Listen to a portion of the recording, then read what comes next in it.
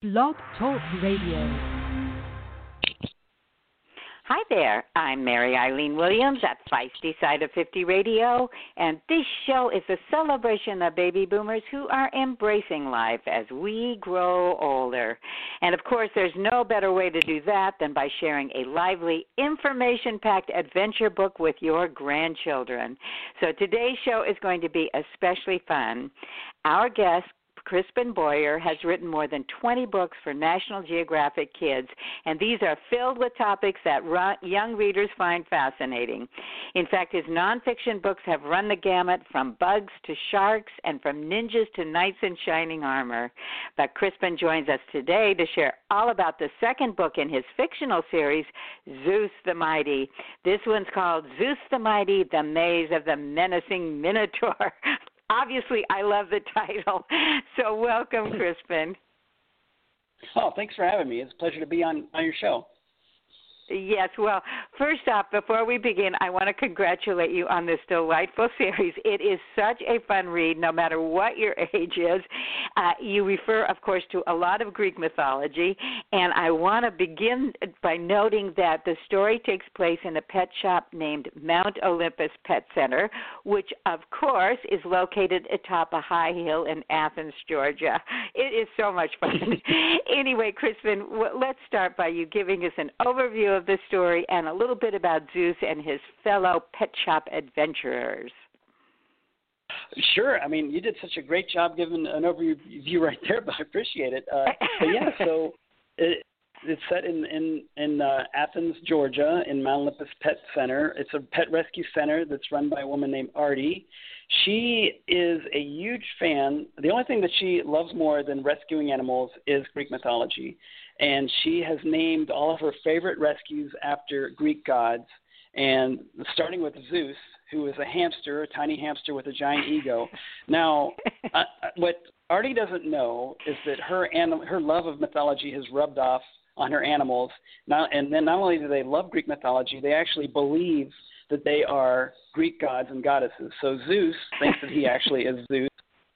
And then you've got Athena, the cat. She's the goddess of wisdom. You've got Ares, who's a little pug, who's the god of war. He's always causing trouble. He just runs around, causes chaos, and he's not slobbering everywhere. You've got Poseidon, the pufferfish, who's the lord of the oceans. And, of course, that's the aquarium section. And he butts heads with Zeus because Zeus thinks he's king of everything, whereas Poseidon is like, obviously, the water is my domain, so stay out. And Poseidon can travel with the land animals. He travels around in a little dive helmet with an air hose.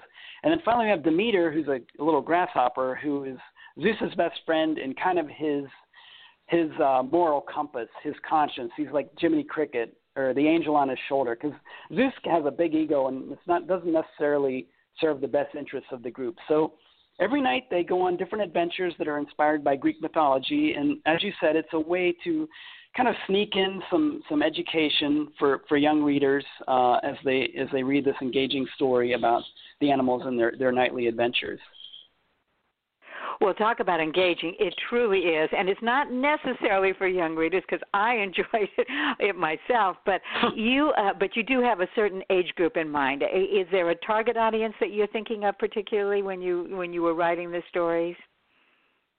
Yeah, it's around 8 to 12 years old, but I'm happy to hear that you enjoyed reading it. I mean, I feel like I'm a big kid, so I certainly have a great time. And I think that, a story can really appeal to any age as long as it's, it's entertaining. So I really appreciate hearing that from you.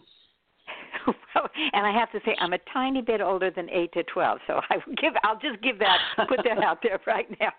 But okay. The other thing I want to mention is, in addition to the references to Greek mythology and, of course, Greece itself, ancient Greece itself, you don't talk down to your readers. I thought that was great. I mean, some of the words I noted, soothsayer, labyrinth, minotaurs, I mean, these are words that kids are going to grab onto and really learn a lot. And like you say, you kind of snuck some learning into this book. Yeah. I mean, each story in the series kind of focuses on a different myth and the characters and their personalities and their motivations. And there is a ancient Greek expert who who vets each book, and she will let me know if I'm wandering too far out of mythological territory. And even if it does take a lot of poetic license, at the back of each book there's a section called Truth Behind the Fiction that actually lays out the actual myth and the characters. So once the readers get to the back and we're finished and tricking them into learning a few things, and they can actually sit there and read the back of it and actually legit sit there and learn more about Greek mythology. So there's, it's all part of National Geographic Kids' plan to kind of engage kids, keep them curious, make them wanting to learn more about the world and history and that kind of thing. And have fun doing it. Well, and I thought, too, I mean, when you mentioned about, the Greek mythology expert who kind of vets your stories and you're making sure you've got all the right references, I had the pleasure of interviewing Becky Baines yesterday for the Almanac. And in the acknowledgement section of your book, she was the one that actually suggested the name Mount Olympus Pet Center. Oh, yeah. She came up with the world and a lot of the characters for this series, and I've been writing for her. She's my boss for a long time, nonfiction. And whenever they started to work on fiction projects, she asked if I would be interested, and I said, well, yeah, I'd love to, because I've been an avid reader since I was a kid.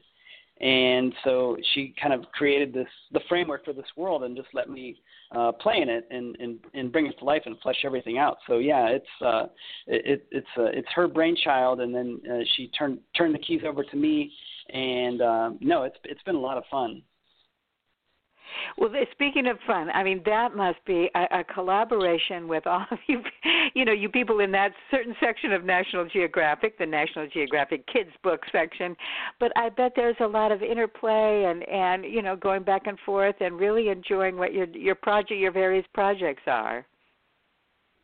Yeah, and there's an illustrator that works on the books too, illustrates all the different adventures, and that's another layer of collaboration, because the way the story works is, the animals think that they are in ancient Greece. So when they look at the aquariums, they see the ocean. Or if they look at like a floor fan, they see a hydra, a five-headed monster. When they look at the robot vacuum, they see a ship that they travel around on. So the illustrator kind of bridges the gap between what's the real world, what the pet center, and what the animals see. So that's the next level of collaboration too, is kind of working with him to figure out how we're going to show all this stuff.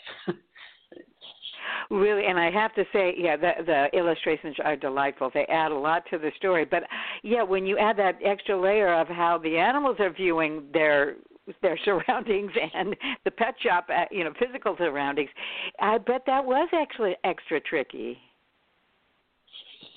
Yeah, there was a lot until we kind of established the way the world works, and that even within the text itself, whenever the animals are talking amongst themselves or on an adventure, everything around them is presented as ancient Greece. So, a rack, a display of, say, dog toys or something will be a canyon or a mountainside that's covered with artifacts. But once it switches to the human's perspective, then it actually, it'll just say that's a display of chew toys or frisbees or something. So it's there's a lot of thought putting into that presentation, and then getting the illustrator to kind of bring it all to life. Yeah, it was definitely a lot of work, but I think now that we're into the second book, and we're actually pretty far into the series, it's a well-oiled machine at this point. Yes. Oh, that's right. I do want to make sure everybody knows there are going to be 7 books in this entire series, right? Yes, that's the plan. Yeah, and at this point, it looks like it'll be one book will come out a year, and each book will focus on a different myth from Greek mythology, and I think young readers will be able to expect all the hits like Medusa, or even maybe they don't know anything about Greek mythology. This is their way to learn about the monsters and heroes and myths, and as you were saying, for grandparents out there, it's a way to give a gift to their grandkids that kind of engages their curiosity, and also in this day and age where grandparents and teachers and parents are becoming teachers, it's a good way to kind of sneak in some education when the kids are at home. Really, and of course, one of the best ways to educate or share information is if the kids actually find it engaging and I can guarantee they will. And Crispin, you had mentioned earlier that you were an avid reader your whole life as a kid, but I would imagine this requires a little bit of research on your part, and then you must come up with these just super creative ways. I mean, do you start laughing out loud sometimes when you're writing these kinds of stories? Once in a while, yeah, and now that my wife works from home too, she might think I'm losing my mind. But a lot of it is just staring at the wall until we figure something out.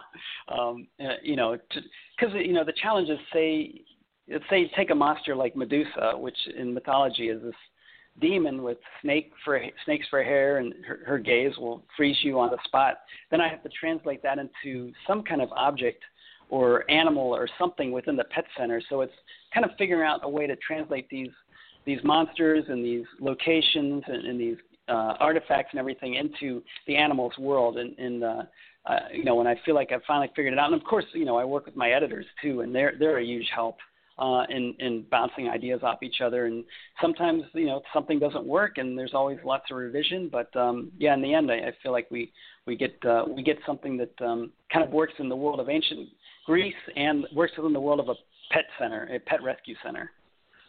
And works in the world of a child's mind and a grandparent's mind. No, Crispin, this has been so much fun getting to know you, and I really congratulate you on this wonderful series. Obviously, you've had a lot of success with your nonfiction National Geographic Kids book. So what are your hopes that you would like your readers to take away? I know that's a big question, but from the Zeus the Mighty series.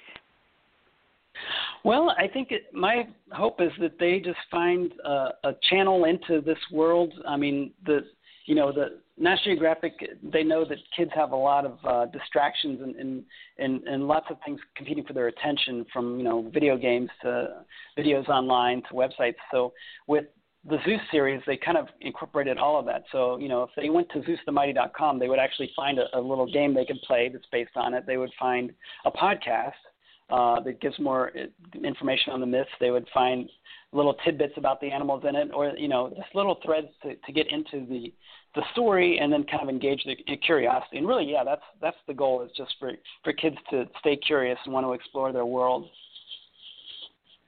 Well, obviously you have achieved that, Crispin. So, again, congratulations. This has been a treat for me, and I really appreciate your time, your wonderfully creative ideas, and, of course, sharing this amazing book with us. Oh, thank you so much. It was a real pleasure to talk with you. Well, back at you, Crispin. And I urge all of our listeners out there, especially you grandpas and grannies and grandpas, please check out Zeus the Mighty series. We'll be looking forward to the rest of the books, but the Maze of the Menacing Minotaur is going to engage your imagination and that of your grandchildren. And just like Crispin was saying, it'll also sneak in some learning and also refresh our own memories of some of the Greek mythology that we may have forgotten over the years. So until next time, this is Mary Eileen Williams at Feisty Side of 50 Radio, saying I'll catch you later. Bye-bye.